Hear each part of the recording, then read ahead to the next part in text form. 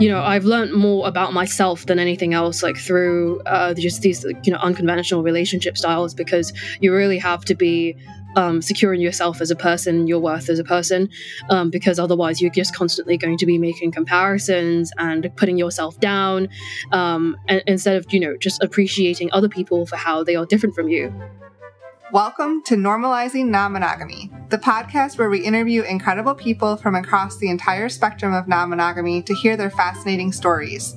We strive to bring guests on the show who have a healthy approach to non-monogamy. However, it's important to remember that everyone does it a little bit differently, and the views and opinions expressed by our guests do not necessarily reflect our own. Additionally, we produce this show for entertainment purposes only. Please be aware that we aren't doctors or therapists. Consult the medical professional for anything regarding your health that you might learn about on the show. Enjoy! Welcome to episode 173. We're Finn and Emma, and today we have an amazing conversation with Leanne. Yeah, Leanne reached out to us actually back in the beginning of the year and had a great conversation with her. She's actually one of our youngest, if not our not our youngest, but one of our youngest guests ever. Close, yeah. And coming to us all the way from the UK. So she's only 22, just out of university. And I mean, it's an amazing conversation. She's been exploring non-monogamy since she was, non-monogamy. I don't know. We're recording in the car and somebody drove by and I got distracted. We're parked. We're not driving and recording. Anyway, she's been doing this since she was 17 and it's a fascinating story. And also if you listened a couple months back to our episode with Zach, where he was talking about the Yale Orgy Club, Leanne has experience with an orgy club at a different university. And we've actually got a little bit of an update on something I talk about at the end of this episode. Yeah. So stick around to the outro for an update on some collaboration stuff we're doing that's coming up. So that was kind of a spoiler. But anyway, thank you, Leanne, for reaching out. We're super excited. And she runs the blog Polyphilia. And all of the links for her stuff are in our show notes at normalizingnonmonogamy.com or in your podcast player. You can click directly to them and learn about where you can find all of the great stuff she's working on. So again, thank you, Leanne, for all the work and for putting everything out there. It was great having you on the show. Yes, thank you. Before we jump into your interview, of course, normal things, we have announcements. The first up is our next virtual meet and greet is April 17th. That's a Saturday this time from 9 to 11 p.m. Eastern or 6 to 8 Pacific.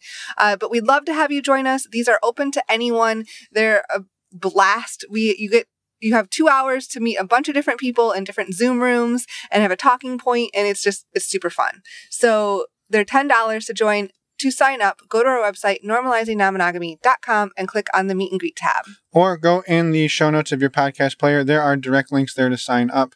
And yeah, easy. And also, we want to do a huge shout out thank you to our Patreon members. We love this community and we're so thankful for each one of you who joined. A few announcements for our upcoming Patreon call dates. We have our monthly Q&A actually tonight for March will be March 24th. We have one at 9 p.m. Eastern and another one at 9 p.m. Pacific. And then we also have we'll have another one later in April. We have women's calls and men's calls, group calls. The next women's call is April 21st, and the men's group call is April 20th. Again, information on our website. Just click on the Patreon button and you'll find out more. And how to join. And just a quick update on that as well. Emma said a huge thank you to everybody. I want to echo that and also say we've gone over 160 members. Woohoo! And growing. So thank you again. And it's an awesome community. We hope to see you there. Check it out. The last thing we want to talk about is Power of Witness. We did this series back at the beginning of the year. It was a 6-part series, collaboration with Catherine. It was basically group coaching, and it was fantastic. We've gotten so much amazing feedback on it. She is running a Power of Witness cohort that is not going to be on our show, that is private. So you could join that. There are links in the show notes, again, how to join, how to save a couple bucks, and it's an affiliate link, so we get a little bit of kickback, so it supports the show. So the deadline to sign up for is April 4th at midnight, and her next cohort will start on April 12th. So go again, like Finn said, the links are in our show notes. Use those. You get a discount for signing up and supporting the show. And if you haven't yet listened, go back and listen to Power of Witness to see what it's all about. Yep, there's 6 episodes. So yeah, it was fantastic. And thank you to anybody who was a part of it that's listening. Y'all are awesome. Yes. So thank you. Very much so. And finally, don't forget you can find us over at normalizingnonmonogamy.com. Click on the Contact Us page, send us a voicemail, send us an email. If you have any questions or thoughts, we'd love to hear from you. You can also read them all, listen to them all, and respond to every single one. We do. And you can also find podcast show notes on our website as well, along with a bunch of other information. So go check out our website. And we'll see you after we talk to Leanne. Let's go. Well, welcome, Leanne, to the show. We're super excited to have you here. And thank you so much for reaching out. I know it's a lot earlier here than it is for you today, but we're really excited to talk to you. And I guess we'd love to start with having you introduce yourselves for the listeners. I mean, we know a little bit about you, but not a lot. Yeah, so I'm Leanne. As you can probably tell from my accent, I'm based in the UK. I'm 22, and I've been basically doing polyamory, ethical non-monogamy, since I was 17. Wow. And yeah. and what was the? I mean, I guess we were like 18 and 19, so we weren't too far behind you when we started. But like, what was your exposure to that got you interested at such a young age? Correction, we were 19 and 20. Okay, fine. I felt like I was 18 still, I was young at heart. Good. I just had to correct you. Yeah, so it's an interesting one because so I was in one monogamous relationship when I was 16. And then and that was fine. I didn't, I just started dating, so I didn't really know much about monogamy, never mind polyamory. But basically, about like 9 months into the relationship, I found out that he was cheating on me. And he had been cheating on, like he told me, he like kind of fessed up about it. It wasn't like I found out. I think he just felt guilty about it and then told me about it. But he had been cheating on me with a guy for the past 3 months. And obviously that really hurt me. And, when we were having conversation, I was like, why would you do this? We love each other so much, etc. He was like, oh, I've always kind of, I'm bisexual. I've always kind of wanted to explore my sexuality, and that type of thing. And I was just like, I said this to him at the time. I said, if you wanted to explore with guys, you could have just asked me and I would have said yes. Like, you didn't have to lie to me. And he just kind of looked at me like I had just grown a second head. And like, that was when I realized that I didn't really think like everyone else when it came to relationships. So I think that was the moment when I first twigged that, maybe I was a little bit different, but I didn't think much of it at the time. And then my second relationship, which was a year later, obviously, after that whole thing, we didn't stay together for that long. My second relationship, we went long distance, about 4 months in, because we'd finished school and I was going back, I was going to visit my family and he was going to study in America. And so it was just a logical step to open up the relationship because we talked about it and we were both like, yeah, I mean, we love each other. We're pretty secure. It kind of, and I said to him, I was like, you're starting university, Freshers Week. I know it's going to be a ton of fun. And I don't want you to miss out on those experiences by being tied down to a partner, because I can imagine that would suck. So I was like, I'm very happy for you to go and just have fun. And yeah, and I was very encouraging and yeah, it just made sense to me. And so, yeah, that was kind of my first experience with non-monogamy. But at the time, it was very much a open relationship rather than a polyamorous relationship. So it was, sexually open, romantically monogamous, if you will. But yeah, and that went pretty well for me. I barely feel any jealousy. I'm one of those rare types who doesn't really feel it that much.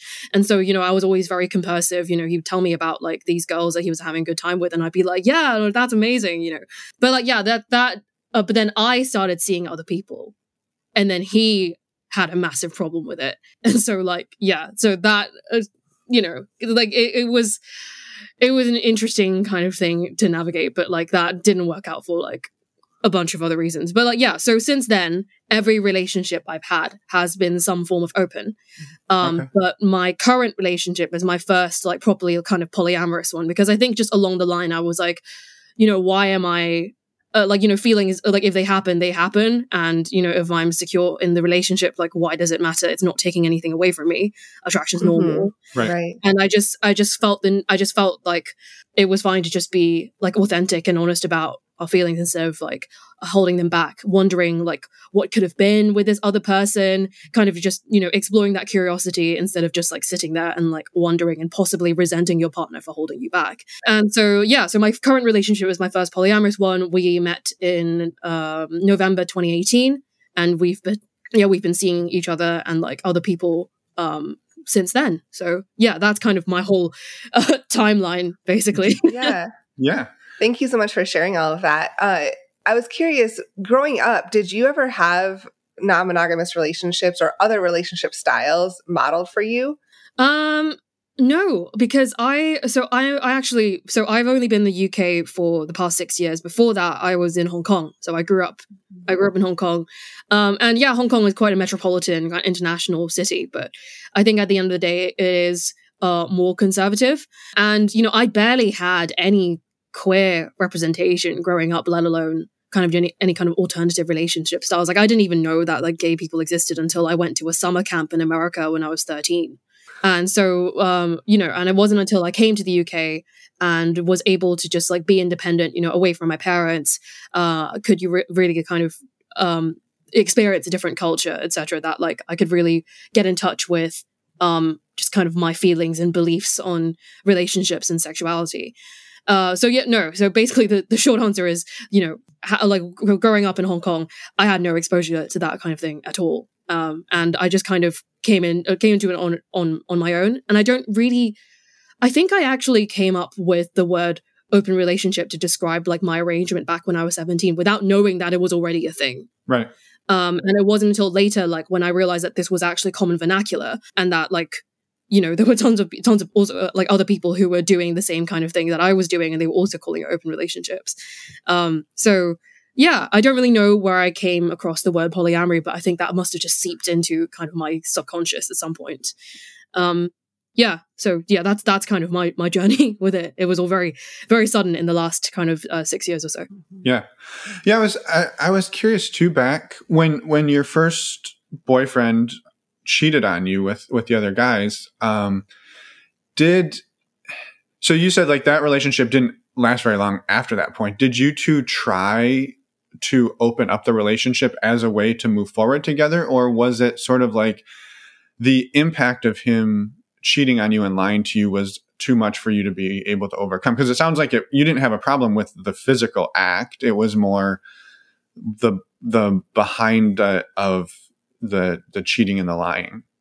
I think I was actually like ready to forgive him and try and kind of work on it at the time. But then I think he was actually the one who held back because he saw how much he had hurt me. Because like I was devastated. You know, it would have been different if it was just like a one-time thing. But then the fact that he'd consistently lied to me for 3 months and like I had no idea. And I'm pretty sure like there were some people in my school who knew before I did. I think that was the thing that really hurt. And you know, obviously that was also really embarrassing for me. And but like I really loved him. I tried to kind of get over it, but I think he saw how much he'd hurt me, and he was so consumed by guilt that he made it very difficult for us to kind of work on the relationship, because I think he would look at me and remember what he'd done. Yeah. No, it's interesting because you were willing to make it. You were willing to move forward with it, but between the two of you, it was difficult to get past the emotional piece behind it. And it wasn't just on your end, it was also on his end with the guilt. So I just thought that was interesting. Yeah, I mean, you know, like we were pretty young at the time. We probably like just had so many feelings about various things anyway.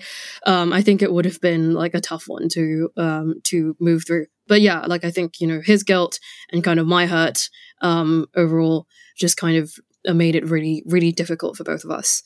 But you know, we moved. Well, like I don't know where he's at now, but I've moved on to bigger, better things. So I think it all worked out. I think it all worked out in the end.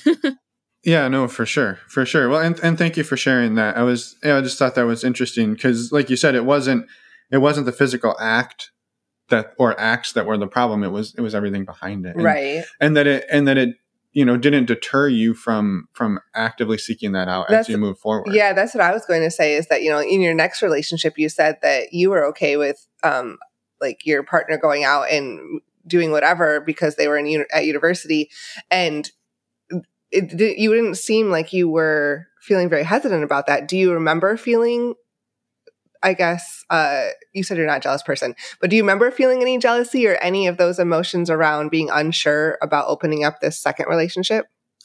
Actually, no, maybe I might. I don't know if I was naive, but like I've always just put a lot of trust in my partner.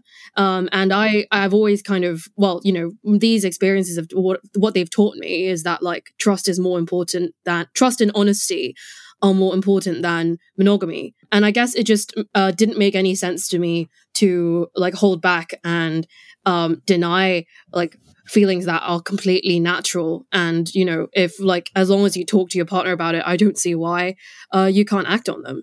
And so, like the fact that me and my second partner had kind of made the agreement, talked things through, and, I held him to his word, like that gave me enough comfort. So I think the transition was just very logical for me. Whereas for him, I think like he struggled more with like, kind of self-worth issues and like kind of insecurity about like, what if I leave him, like if I find someone better, etc., etc. And yeah, I think it's an interesting one. I think like I grew up in I had a pretty happy childhood. I was always surrounded and by like very like loving people, and I think that having that emotional support throughout my life like gave me the confidence to kind of see my own value and worth as a partner.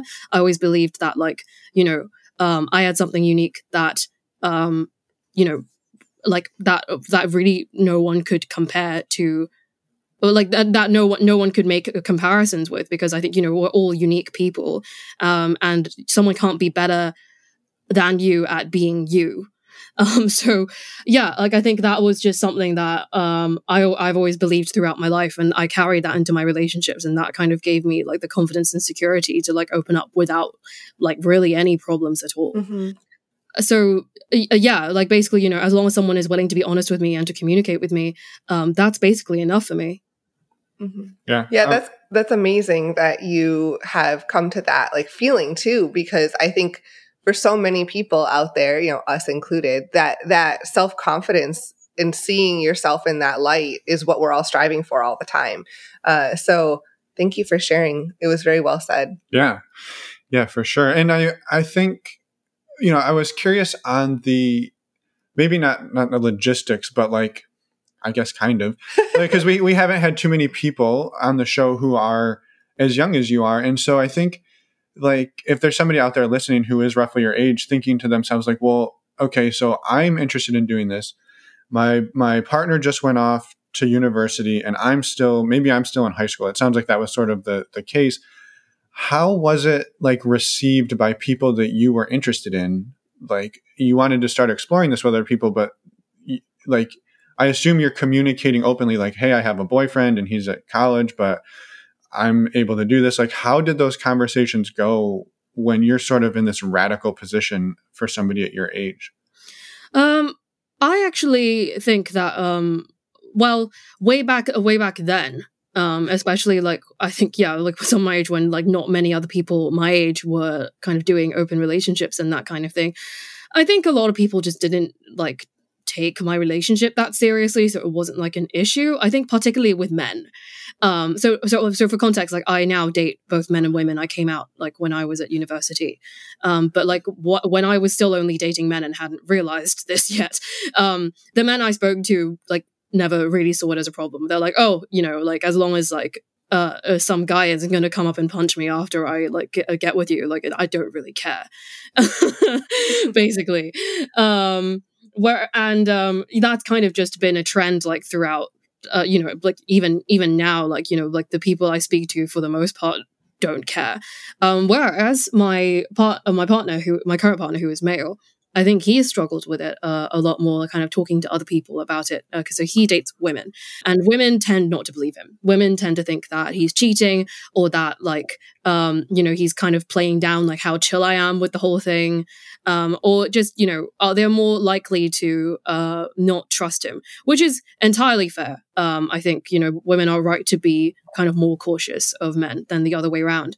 But yeah, for me, it's not really been an issue at all. People have either not taken it seriously or like they don't care, because like they just take my word for it. And I guess, like they're just happy to do stuff with me. So like they don't care about the details. Whereas I think for my male partners, it's been a much tougher time speaking to kind of other people about our relationship. Yeah. Yeah, it makes total sense. And I don't want to like stereotype that all guys just care about getting with people, but like I think we've heard similar things in the past that like the men seem to not have as much of a problem as the women do, and I think that's trust, that's safety, I think there's so many like things that go into that it's hard to really just stereotype, but it is a trend we've seen for sure. Yeah, I mean, like these stereotypes come from somewhere, right? And I think that like the way kind of society has socialized us, like that definitely is a factor. And like all these narratives about like, if a guy sleeps with someone who is sleeps with a woman who is partnered, then he's seen as like superior like to like the male partner of the woman he's with. He's like the bull, right? That's the kind of the stereotype, that's the archetype rather. Whereas like if a woman sleeps with a man who is partner to another woman, she is the homewrecker, she is the other woman, and that's like got a much more kind of negative connotation attached to it. And I think like these kind of societal scripts really affect how people conduct themselves in relationships. And I think like the kind of focus on gender, like as much as we don't want to stereotype, but we can't deny that these things are real and they do exist and they do influence the way that we act and think about other people. Yeah, no, absolutely. Yeah. Thank you for saying all that. And I was curious, you said you're with a partner now. Did they have previous experience in non-monogamy, or were they walking into this relationship with you as like new to non-monogamy as well? And how has that morphed, I guess, over the last 2 years? Has your relationship dynamic changed? Yeah, so this is a very interesting story. So basically, in terms of his relationship history, he had a similar kind of, he was basically in the exact same situation as me. His partner was off at university. Well, actually, they were both going to university together, but in different places. And they went long distance and decided to open up, except she actually ended up cheating on him. She like met a guy over there and then like didn't tell him that she was already in a relationship, got with him, and then dumped my now boyfriend like over Facebook. And it was horrible. It was really, really horrible. And like, he's like, I've heard this story so many times now, but like it still makes me emotional, like thinking about like how like you could just do that to someone. And so that didn't go well for him, but that was kind of his first taste of non-monogamy. And so I think that was something that like he wanted to try out, but then he just didn't have like the right partner to do it with. And so when we met, the way we met is actually very interesting. So the PG version that we tell to family and friends is we met through a friend, right? Yeah. So the R-rated version is that we met through a friend to have a threesome. Yep. It's not a lie. You did meet through a friend. There was a friend there. Yeah. So like it's pretty interesting. So basically, like there was a girl that I knew who like wasn't my college, and she and I had like. We had similar tastes in people, basically. It was something that we discovered. Like, we got chatting, and then we realized that, like, on Tinder, we were matching with the same people, or we were sleeping with the same people. And, there was just, like, a very consistent trend going on. And we basically just set up an arrangement where basically we were like, instead of just wasting so much time, like, going on dates and, like, 2/3 of them, like, not going well, how about we just, like, tell each other about, like, how about we just, like, vet these people? If you've matched with someone, ask me if I've gone on a date with them, and I can tell you whether like they were a good time or not. and we can just help each other out, basically. This was like, when we're both single, and we were both just like, whatever, like, well, let's just like have fun. And have as much fun as possible. And so we were just like recommending people to each other. And one of her first recommendations to me was my current partner, because like, she was seeing a couple of guys at the time, and she was like, "Oh yeah, like he's really good fun, and I think like you'd really like his vibe." And so I went on a date with him, and she was right. And then kind of the next, because like I'm bi and she's bi. And we both got along as people. Like the next kind of conclusion was like, oh, like let's have a threesome. And so we did, and like it was my current partner's first threesome, and it was not my first threesome nor her first threesome, but yeah, like we all had a really good time.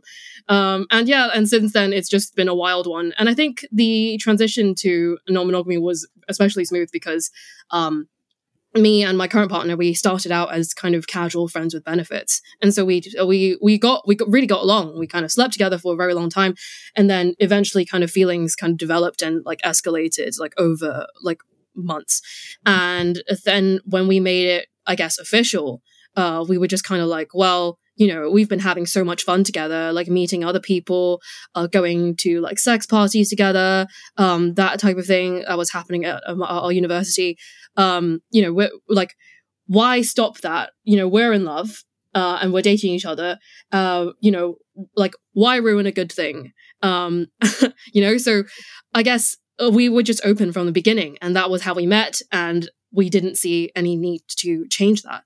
And so we're still together. He moved in with me in March when the lockdown started in the UK.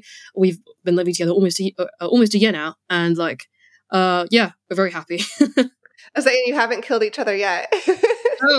No. We kind of give each other space to like, he like plays his video games, like I do my own thing. I run my blog, but then we also kind of like spend time together, but also spend time apart, like even when living together. Because like I think if we all spent all our time together 24/7, we definitely would have murdered each other.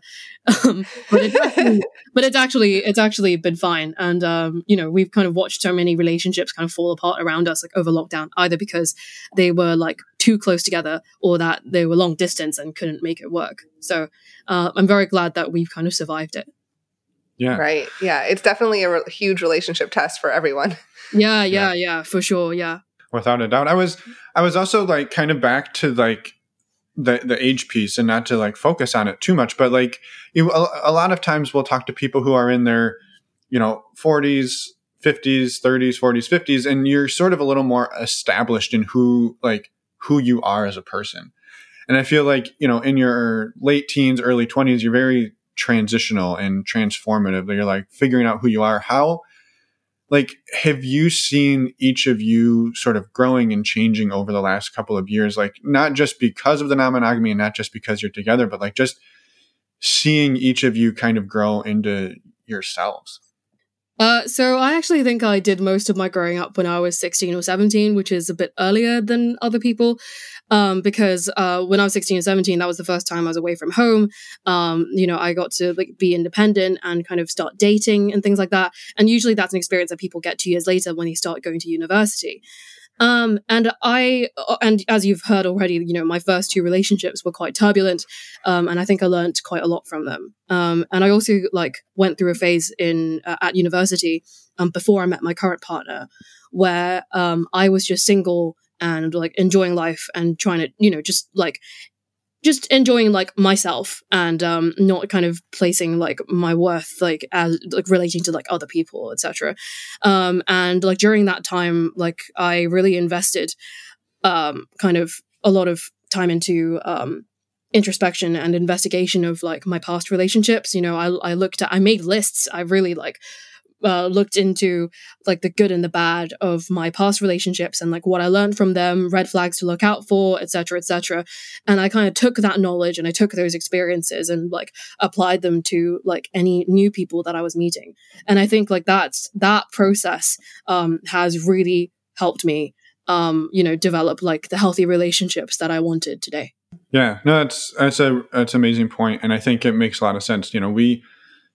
we sort of had that once we got to university. And that was actually part of the reason that we did open our relationship, is we didn't want to limit each other once we got into that environment that wasn't, high school. Right. Well, and we also had a many-year background too together. So we had built that trust in each other. But I think hearing that you've kind of grown and had that confidence and sense of self from a pretty early age, I'm sure has helped allow you to be open, I guess, to these different relationship dynamics and be more comfortable in them, which is amazing to hear.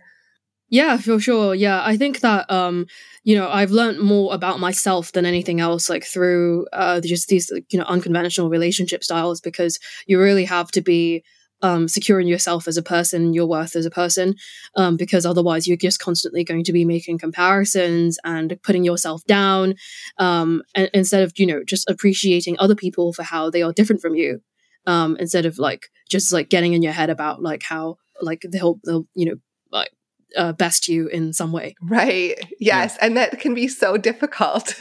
Yeah, I have no idea how difficult that is. Yeah. And I think a lot of people take things so personally. I think, you see this very commonly when people open up a relationship. The first thing that people do is they take it personally. It's oh, why would you want to open the relationship if this must mean that I'm not enough. This must mean that there's either something wrong with you or there's something wrong with me. But usually people kind of turn it on to themselves and, criticize their partner for attacking them and attacking their worth, when really it's nothing to do with them. It's kind of just something that they want out of life, and it's not really anything to do with how good their partner is, or how not good their partner is. So yeah, and I think the main thing the main piece of advice that I give to people when they ask me about my relationships, which they do a lot because not a lot of people my age do this type of thing, is just kind of to not take things personally. If your partner or whoever brings up an issue with you, it's because they trust you, and they value your opinion enough to bring it up with you. And instead of just kind of viewing it as an attack on yourself, kind of appreciate them for being honest with you and trusting you enough to kind of disclose this kind of information. Right, as the alternative of cheating, right? Or doing it behind your back, right? Yeah. And that takes courage in itself. Yeah. Mm-hmm. For sure. So I have a question about, earlier in the interview, you mentioned sex parties at university, and I would love to know a little bit more about that, because I would say where I went to school, that was not a thing. We both went there, and we figured they either weren't happening or we just weren't invited. So that's true. They could have been happening, and we just weren't invited. I think it's a very specific scene that you get into, and I think this definitely doesn't happen at every university, but at my university, it's it's basically a very high stress environment, and then people are just massive hedonists. And so so basically, I kind of fell into it by accident. I mean, I was already just organizing threesomes and that type of thing on my own, because I was seeing a lot of people on Tinder, and what I would do is I'd meet some people, and then I'd be like, oh, I'm also seeing this other person who you might be interested in. Oh, would you like to meet them? They'd be like, yeah, sure. Or if not, no worries. But I kind of set up the people that I'm seeing with each other, and then if they get along, then the next logical conclusion is to just do something together. And yeah, that was the kind of thing that I was doing during kind of my single period, and also when I was casually seeing my current partner, and that was the kind of fun that we'd have all the time. We would date separately. Occasionally there'd be someone who was interested in both of us, and then we'd have some fun together, or I'd be just doing my own thing with other couples, or just finding two people who liked each other, etc. So I was already doing that, and then just kind of through that scene, I ended up meeting someone who liked to organize bigger parties. And it was entirely by accident. And she'd heard about me and heard about the stuff that I was doing. She was like, hey, I think you'd really enjoy this party that I'm organizing. You should come. And that's just kind of how I got into it. basically. And since then, I've organized like my own bigger parties as well, like among like kind of my friendship group, and it's all just quite chill. And I think it's a very unique culture at my university for sure. And I think people just want to blow off steam like when they've been working super hard, and like it's also quite like my university is also quite left wing, like as are most universities, to be fair. And like I think people are just, it's very sex positive, and like everyone's like very responsible with like the like having safer sex, and so we all have like an understanding, and so it's worked out pretty well. And we have a lot of fun. Yeah. I was going to say, I'm going to interrupt Finn for one more second. You said that it must be either you got to meet the right people, or like you said, start organizing your own. So we just weren't organizing our own. That was the problem. Yeah. There were many problems at our university that precluded us from this. We could have had a lot of male heavy orgies at our university. So if you're okay with that wild imbalance, then I think it would have been fine. Yeah. So, sorry. Not that I have a problem with that. I don't know how many people want to go to one that's like 47 guys and 3 women. I know, right? I'm sure there's probably people out there who would, and I don't think it would be a problem. I'm just like, that's a tougher sell environment. Yeah, it's a tougher sell to the crowd. For sure. Anyway, I interrupted you. No, I think what I was curious was how do you organize these in such a way that you are able to keep yourself safe and everybody else there like, as safe as possible, and feeling comfortable and being able to like have this dynamic that works without it being, scary, which, I guess, at times this type of thing could be scary to somebody who's never done it before. Yeah, for sure. Like I get asked this a lot. And actually, on my personal blog, which I will talk about in a bit, I actually did a live stream with someone else where we answered questions about like attending and organizing orgies and orgy etiquette. So I'll talk about this later, but if you want to check it out, that's like where I'm like really elaborate on that point. But, to answer your question right now, I think like in terms of creating a safe environment, I think it's really important to first like vet everyone. I generally keep my parties quite small. By small, anywhere between like 6 and 15. I think 15 is like the biggest one that I've personally organized. And all the people who are going are either people I personally know or are friends of the people I know who they will vouch for. So I wouldn't just kind of let any random person who says they're interested to come. They need to be either approved by me or by someone who I trust. And I think like that definitely is one thing. And in terms of having safer sex, like obviously I'm not going to ask everyone to produce like recent kind of like STI reports or anything. Like I feel some people do that. I personally feel it's a bit invasive, but basically, I just ask everyone to be sensible and I provide like at the parties, like everyone brings like condoms, dental dams, gloves, like whatever they need. And everyone like has like the safe with like the safe sex that's like comfortable with them. But like, and also in terms of just personal safety rather than sexual safety, we always have a conversation about consent. Usually like if I'm having smaller gatherings with like just my friends, like they're all pretty solid people. I don't need to talk to them about like, don't be an asshole, don't touch people if they don't want you to touch them, etc. But then with like larger groups, there's usually a thing at the beginning where like we'll be like, hey, this is like here are the rules. At some of the parties that I've attended, like with like larger groups, there usually is a universal safe word. And I found that to be really useful, basically, because like that, like setting that out at the beginning, having a conversation at the beginning means that like everyone has that at the back of their minds, like whatever they're doing. And there is the understanding that if you break any of these rules, or like if someone says even like if it's heard down the grapevine that like someone said something dodgy about you, you're immediately blacklisted. So it's very strict at the parties that I've attended, and like and I try to curate that in my own parties as well, because like it's a very vulnerable environment, and it's also very overwhelming for a lot of people. And the bigger the group is, the harder it is to control. So yeah, that would be kind of just my general tips. Like, have universal safe words, have like a consent kind of discussion at the beginning.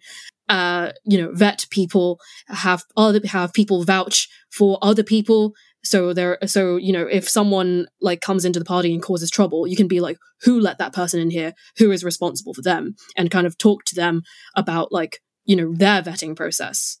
Yeah. So like that's my general tips. Like, and I've been doing this like for over the course of my degree. So over like 3 years. Obviously not. So obviously like not during the pandemic, but yeah, before. That's an important clarification. Yeah, and I think too, just for people, and thank you for like kind of going into the weeds a little bit on it, because I think you hear, oh, Leanne hosted sex parties at university, and you have this vision of like you like stapling flyers up in the in the common areas, like sex party at 8 p.m. tonight. Bring anybody you want. And I think the understanding that it's like usually 6 to 15 fairly close knit people who are well vetted and continuing to vet each other and weed each other out. Like I think that really helps paint a much better picture than what you might see in like the movies.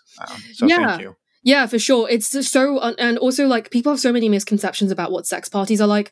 Honestly, I think that sex parties are just like any other house party, except that the sexual component is just, a bit more emphasized than usual. But, there's still, it's not just a pile of bodies that everyone falls into it from the beginning and just continues throughout the night. It's like, it's like a regular party, people mingle, and then people go off and, do stuff. And it really is like a way more chill than most people think it is.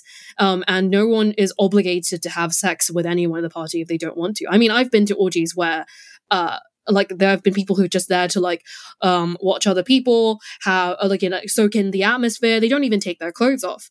And I've met monogamous couples at orgies who don't participate in any sex with other people, but they just like to have sex with each other while other people are having sex around them. There's all kinds of things that you can do at an orgy. It's just like whatever you're comfortable with, basically. Mm-hmm. Yeah. Thank you so much for like spelling that out very clearly, because I think, like Finn said, there's a lot of misconceptions out there. Yeah, people get the view or the vision. The story they tell themselves, right, is you walk in the door and everyone's just immediately going to town, and that's just not the reality. So no, absolutely not. Yeah, and I think if I really was like putting up flyers and stuff, like imagine the kind of atmosphere that would be. Right? Yeah. Most people don't know how to conduct themselves with regular one-on-one sex. Like, how can you expect them to know how to conduct themselves like in a larger group setting? Like when especially when people are like usually getting intoxicated as well, like that's another dimension that comes into it. So yeah, you have to be extra careful. Like if you're already careful with like one-on-one, you have to be even more careful in a group situation, because when there's other people, like there's much more kind of confusion, like in a group about like initiating things, like doing a new sex act, etc. You have to be very, very clear with every step of the way whether the person or people that you're engaging with are okay with it. And that's why it's important to kind of vet the people. And like I've attended parties at university that have been like way bigger than the ones I've organized. So I said the biggest one I organized was 15 people. But I think the best one that I attended, I didn't organize, had about like 80 to 100. Whoa. Yeah, and that was wild. But then I think it's about finding like the right type of people and finding like the community. And I think usually if like listeners are wondering like, oh, how do I find my people? Like, how do I get into this scene? I would say find like sex positive spaces, and especially queer spaces, because I think that the queer community, they're already unconventional in one way, so then they kind of just lean into it basically and do other things that are also unconventional. And so I think that the vast majority of the people I've seen who are like into this sort of thing have also happened to be queer. Like what you guys said earlier about if you guys organize an orgy, it'd be like 47 guys and 3 women. I think like a tip that like people don't talk about very often is I personally think that an orgy is best if it is around 2/3 women, or 2/3 women, or like non-binary like femmes, like just non-men. Right. And this is for several reasons. I think it's like for like safety of like the women who are attending, because I think it can often be a very overwhelming atmosphere. I think that overall, like having more women there encourages more kind of sex that like that isn't focused on penetration. And I think, you know, people are more likely to slow down, explore like different types of sex that aren't just like, you know, P and V, and just generally like have more fun overall. And thirdly, I have also found that like where orgies where there have been like 2/3 non-men, people who have penises, they tend to malfunction less. Yeah. So yeah, that's something that I've noticed in like my time like at sex parties. Yeah, I guess that makes perfect sense, right? If you have 50 holes and 50 pegs, you feel like you have every single peg has to be ready to go. So that makes that's actually, I hadn't thought of that. Yeah, makes sense. And I think just thank you for sharing all that. And I did want to say one thing though, like, you know, you said like your biggest one you were at was 80 people. And I think that could sound crazy, but also when you think about it, like that's really not any different than if you were to go to like a swing club and there's 80 or 100 people there. The only difference is like, these are all people that are your peers rather than random people coming together who found it on the internet. So I think it's actually less crazy to me than going to a swing club, in your hometown or whatever. So yeah, that actually wasn't the biggest one I attended. That was the most fun I've had at a party, right. A big party. But like, the biggest one I've attended actually had of closer to 300, and that was too much. Which is why, like, I talked about vetting at the very, very beginning. I think that that party like that had that many people was not well vetted, because I think at some point they were just trying to get people to buy tickets. Yeah. And like they let some people in who were not so good at consent. Nothing happened to me. I'm just saying like that the atmosphere was like very different. Yeah. And I think also like a lot of people didn't know what they were doing and they would just kind of sit around and like ogle other people, which was very uncomfortable. I think like a thing I think something that people don't think about at orgies is like, just because people are having sex like openly doesn't mean that they want someone to just sit there and watch them. Yep. And I think like if you're gonna go to a party and like, you know, watch other people, if you're gonna be close enough for them to notice you, I think it's polite to just be like, hi, like, you know, you guys look like having fun time. Like, can I like sit and watch you guys? Rather than just kind of sit there and be a creep. I think that's something that people don't think about very often because they think, oh, you know, these people are like just like having sex like so openly, like they must be fine with people just sitting and like you know, getting off to them. And it's not. Yeah. It isn't necessarily that like people like the atmosphere. They don't necessarily like being watched and focused on. Yeah. Right. No, for sure. I wanted to maybe change the subject just slightly, getting a little closer to wrapping up. And we want to give you time to talk about your blog because it sounds like it's an excellent resource. We've taken a look and we know it is. And also back to, you talked about your live stream. Is there we can get a link for that, right? That we can put in the show notes for everybody? Or Yeah. Okay. There is. Perfect. Yeah. We will make sure to include that. I just wanted to say that here. It sounds like, so your current sort of dynamic is you have your more serious primary or anchor partner, and then more casual connections outside of that. It also sounded like you said you were kind of just open to whatever. Is there sort of the feeling that like if you or your partner were to develop like deeper feelings that you would kind of go into like the more, you know, polyamorous, having like 2 or 3 like deeper loving relationships at the same time? Or is that sort of not where you're feeling it right now? I think like the main constraint for us both has been time and also obviously the pandemic. You know, we've both got our own personal projects and that kind of thing. And, you know, neither of us need multiple romantic partners. So it's not something that we're actively looking for, but it's also not something that we would deny if the opportunity came up. Yep. I have not yet had the experience of having 2 or more serious relationships at once, but my partner has. Okay. Because while we were dating, he had another girlfriend for about 6 months or so. And that was fine. And you know, that's something that like he was comfortable with, but equally he didn't like need it. So basically where we're at is, yes, we're anchor partners. But then, we're very open to just like having things change and, renegotiate whenever needed.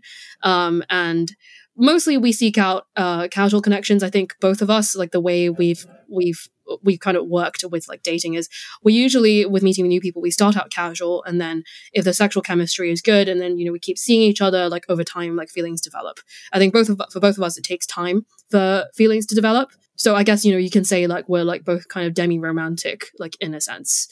And so, yeah, like basically it's, it took me ages to find him. So I imagine it'll take me some time to find someone else.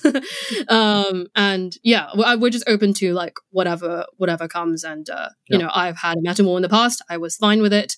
And yeah, so yeah, that's where we're at right now. We're in no rush. Basically. Yeah. Yeah. Well, thank you for sharing that. I was also curious, how open with family and friends, I guess probably with lots of friends, but like, are you about being non-monogamous? So my family know, but they don't want to hear about it.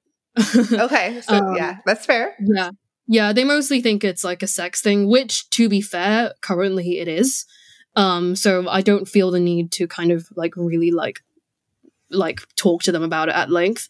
I think that a conversation will be had like if I do develop like another serious relationship, and that will be an interesting time. But like for the moment, my parents kind of ignore the fact that like they ignore the fact that I'm bi, they ignore the fact that I'm poly, they ignore the fact that like I'm like very like sexually active and I guess promiscuous. They try not to think about it, especially because I grew up in Hong Kong, I grew up in conservative Asian country. I am Asian, and so that's been a difficult kind of cultural disconnect as well. Yeah. Yeah, that makes sense. And I think, and I don't think it's uncommon for people when it is just a sexual thing. Like we don't go around telling our parents and family about the sex we're having with our, partners, our husbands and wives, typically. So like it doesn't necessarily make sense to like go into detail. Like you said, they know about it and they don't want to hear about it. I think, where we kind of got to was if there was some other person or other people that were really important in our lives, at that point, we would want to clue them in and not hide these other people if possible. And that was sort of for us where we kind of came to it is like, well, when it's just sex stuff, like they don't need to know, because that's a little bizarre, but when there's somebody that's meaningful, like we don't want to hide that person either. Right. Yeah. Yeah. No, I'm completely with you there. I think that's probably the approach I'm going to take in future if like, something more develops like between me and someone else. Right. Yeah. Absolutely. And of course, I'm very open with my friends. It sounds like it if you're comparing guys on Tinder to take home. So.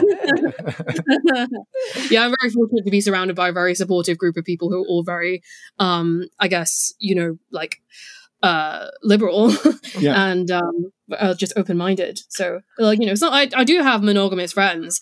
But like they are cool with it, and they are fun, so it's all good. Yeah, that's amazing. That's awesome. It's amazing that you have such a fantastic support system and network of people to be around. Right. Yeah, for sure. So maybe kind of like the last question that we like to ask, and it sounds like you've had a fair share of experiences. We love to hear bloopers just because they're fun and partly because sex doesn't always go great or relationships don't always go great, and it kind of helps people understand that like even the pros maybe don't nail it every time. And if you're willing to share one or 5, that would be wonderful. Oh my gosh, yeah, no, so many. Oh my god, I could go on.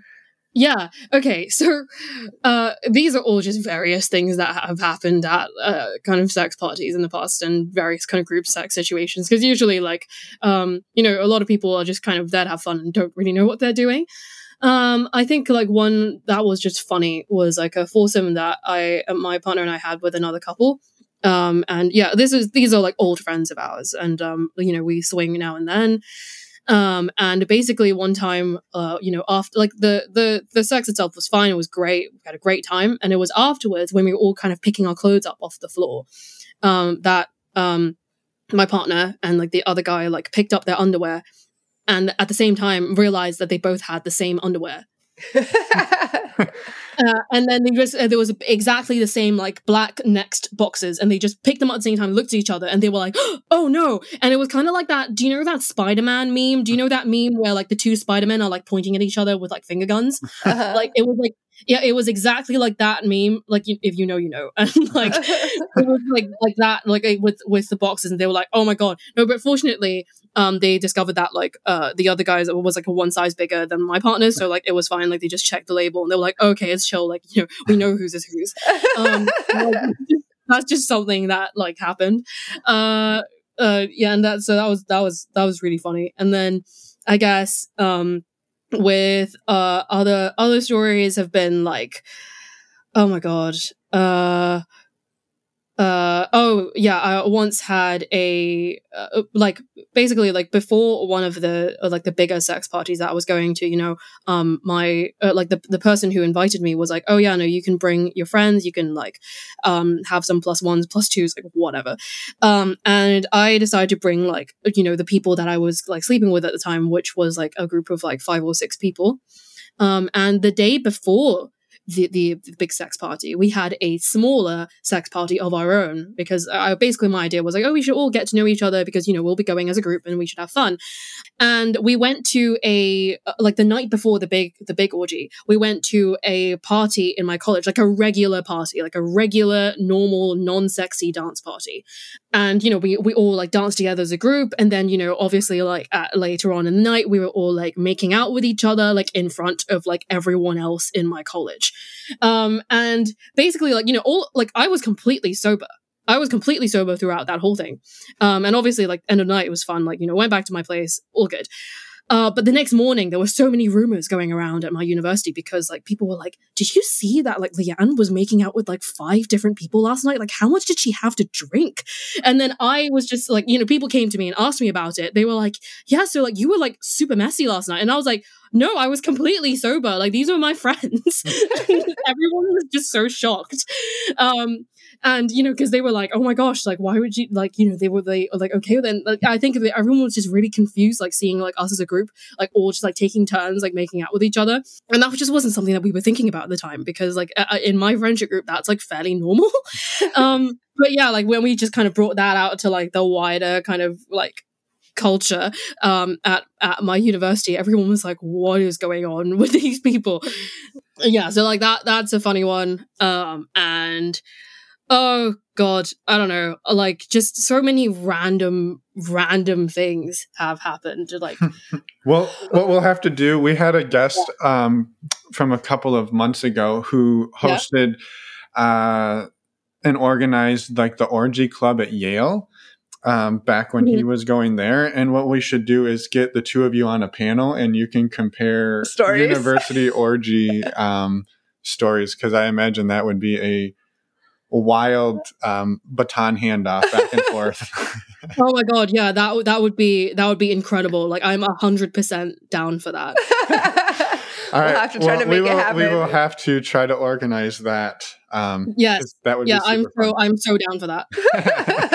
Amazing. Well, thank you so much for sharing all those stories. Yeah, it's awesome. And before we let you go, we would love to give you the opportunity to plug your blog. What is it? Where can people find it? Of course, we'll have mentioned it at the beginning of this episode as well, but we wanted to give you the opportunity to talk about it as well. Sure.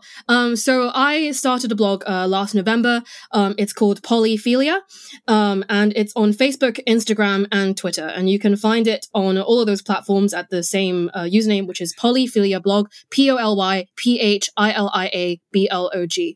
And I started in November, but it's basically ballooned. I'm almost at 10K followers on Facebook. I gained 300 new followers today on Instagram. You know, I'm like over 6,000 there. And basically what I do is I post memes every day. I post memes related to polyamory, ethical non-monogamy, and basically just personal growth in open relationships. And yeah, I post a new meme every day, and lots of kind of educational posts and tweets as well. So yeah, please follow me there. Yeah, that's awesome. That's amazing. And thank you for doing that, and for embarrassing our Instagram following. We appreciate it. We've been doing it for almost 3 years, and we're nowhere near that. So maybe we need to step our damn game up. Memes are the way to go. Just share memes. Yeah. Like it was originally started out as just like a regular blog, but then I started posting memes and suddenly my reach was like hundreds of thousands of people. So that is the way to go. That is the secret. So memes are the way to go. Okay. Yep, We got it. but now we've got competition. It's not competition. No, it's all not. to support each other. It's just I'm- it's a niche community anyway.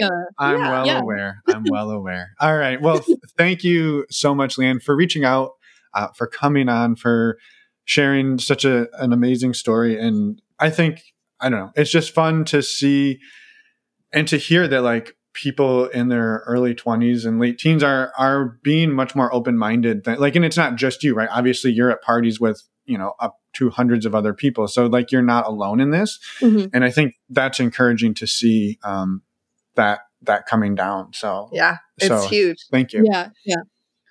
All right. Thank you too. I'm really, really, really glad to have, appeared on this podcast with you guys. It's been a great time. Awesome. Well, have a wonderful, I guess, night on your end, and we will we'll be in touch. Yeah. Thanks again. Okay. Thank you. And we're back. Thank you so much, Leanne, for reaching out and coming on the show and sharing your amazing story. We had such a fun time talking to you. Yeah, I was just going to give a couple of quick updates on things we talked about. She mentioned a live stream she did with somebody else about creating safe environments for sex parties. I have those links. Those links are in the show notes. We told you how to find them in the intro, but they're at normalizingnonmonogamy.com, and click on the podcast tab. The other thing was we talked about a roundtable discussion with her and Zach, and that is going to happen. We haven't scheduled the date yet, but it is going to happen. And we're pulling in somebody else who took over the Yale Orgy Club from Zach. Yeah, the Yale one from Zach. Sorry. After, why do these cars keep driving by while I'm talking? And then I'm like a dog, like squirrel. Anyway. So there will be a roundtable discussion with Leanne, Zach, and actually someone who took over working or organizing the Yale Orgy Club after Zach left more recently. So a fantastic discussion we're going to have on that. And we'll keep you posted on when that's happening. We just thought it would be fun to let you know that it is actually happening. We weren't just blowing smoke. Yes. We're super, super excited for that. The other quick thing we wanted to mention is that we know that people are getting out and able to meet other people more frequently now, especially with the vaccine rolling out. And it's really exciting. So our favorite way to get tested for STIs is to use stdcheck.com, and we'd love for you to check it out as well. If you use the links on our website, you can get a discount, and it's only $139. I think it's only $129. Oh, right. With the discount. You're right. I'm always right. Thank you. It's on recording again. It's $139 normally. You get a $10 discount for using the links on our page, and it supports the show. It's an affiliate link. So thank you for doing that. It's a super simple process, and it's very private. You don't have to go and have any awkward conversations with anyone. Yeah, and I was just going to maybe say Emma assumed just because you got vaccinated, you're going to start going and having sex with people. That was an abrupt segue, but you know what? We're going to just assume that's what's happening. So get your vaccine. Which I don't know if I should recommend that or not. I don't know, but I just assume. No, it's fine. No judgment. But the steps are get your vaccine, get tested for STIs, and then you're ready to rock and roll. Yes. All right. Okay. We'll see everybody next week. We've got a fan. Oh, we don't have an interview. Are we taking a week off?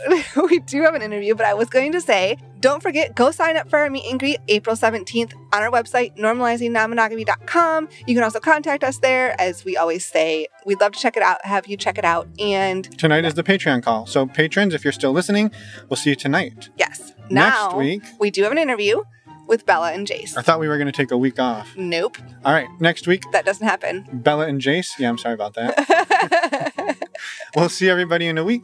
Bye, everyone. Thanks for listening.